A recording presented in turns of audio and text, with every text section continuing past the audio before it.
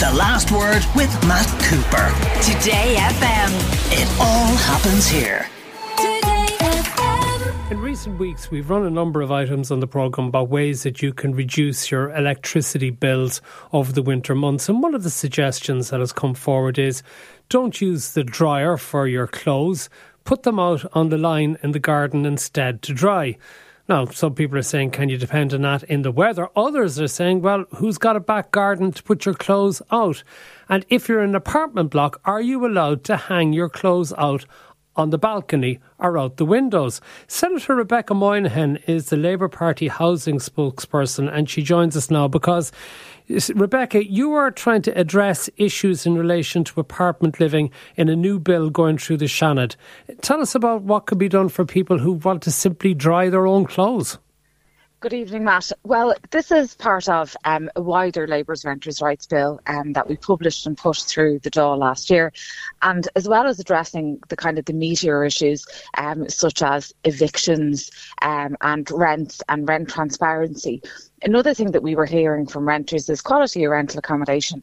And whether we like it or not, some people are living in long-term rental accommodation and they want to be able to build a home out of that rental accommodation.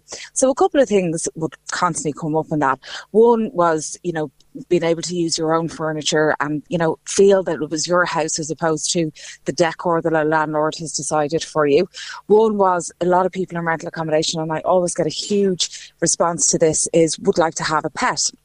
In the UK, they banned outright bans on pets through the creation of these things called model tenancies agreements quite recently. And then the third thing was about drying your own clothes within houses. And an awful lot of apartment complexes and owner management companies and otherwise will ban tenants from drying their own clothes out on the balcony. So it's kind of part of a much wider suite of measures. It was a comprehensive look at, what would be good for tenants and renters in Ireland, and the thing that came up a lot was the banning of clothes. As well as being environmentally unfriendly, it can also have adverse effects on people's health. So for example, if some people have asthma or some breathing difficulties, they find that the damp contributes to that. So we put it and inserted that you wouldn't be able to ban people drying clothes on balconies or outside. But what about the aesthetics of hanging things off balconies? So I suppose that's one of the things. They are just aesthetics, and we all do things that are not aesthetically pleasing that we need to do for day-to-day living.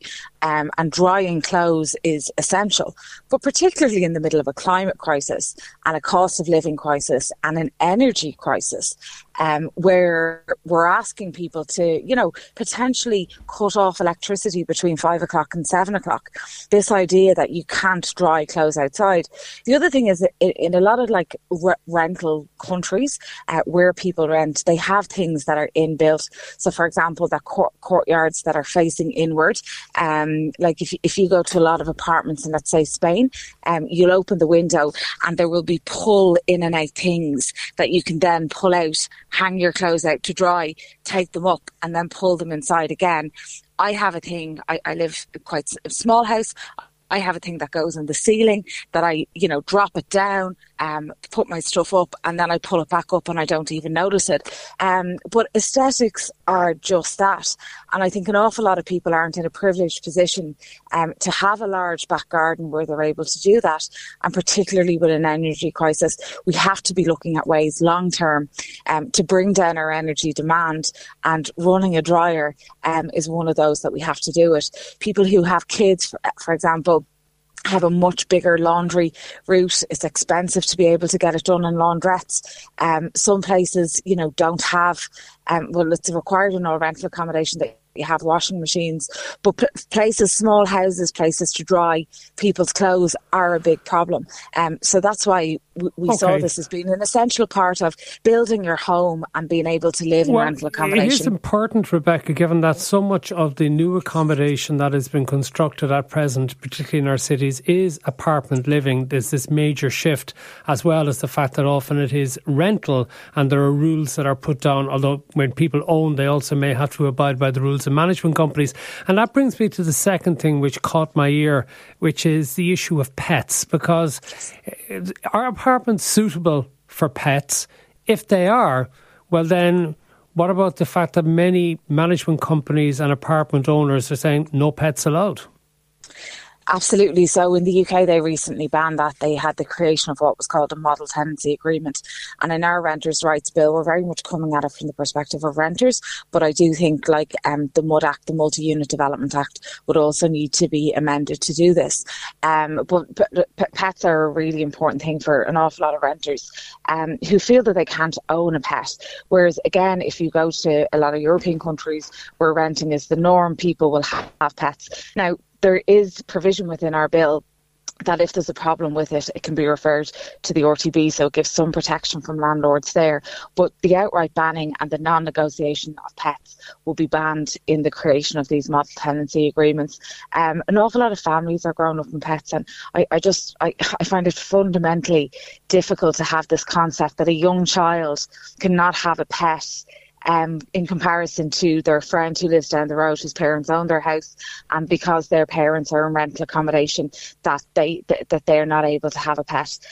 So again, that's one of those things that we're going to have to kind of mature and have a much more mature attitude to renting than we have. It is not simply a case that people rent for a couple of years in their 20s when they go to college, when they move to city, before they go home and get their real house or their forever house. An awful lot of people, in particular the older people and families, are renting long term now, and we need for people to be able to build homes out of that accommodation that they're renting. But are pets, it depends what type of pet you have. Are dogs suited to apartment buildings, for example? And what about the rights of other tenants who might say, well, I don't want to live in an apartment block where you might have a dog barking above or below me? I think there's a question, some dogs are appropriate, some dogs aren't appropriate. Are dogs appropriate in rental accommodation?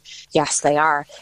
Are there issues with some dogs that, behaving badly? Yes, but that's the same as anybody who lives in close quarters to anybody else who happens to have a dog. The difference is one person gets to own their house and the other person is renting their house, or one person's living in a house and one person's living in an apartment. Not everybody who lives in a house lives in a semi-D with a huge garden around them and away from their neighbours. Particularly when we live in urban environments, we do tend to live on top of one another and have to compromise in terms of other people's life and life choices.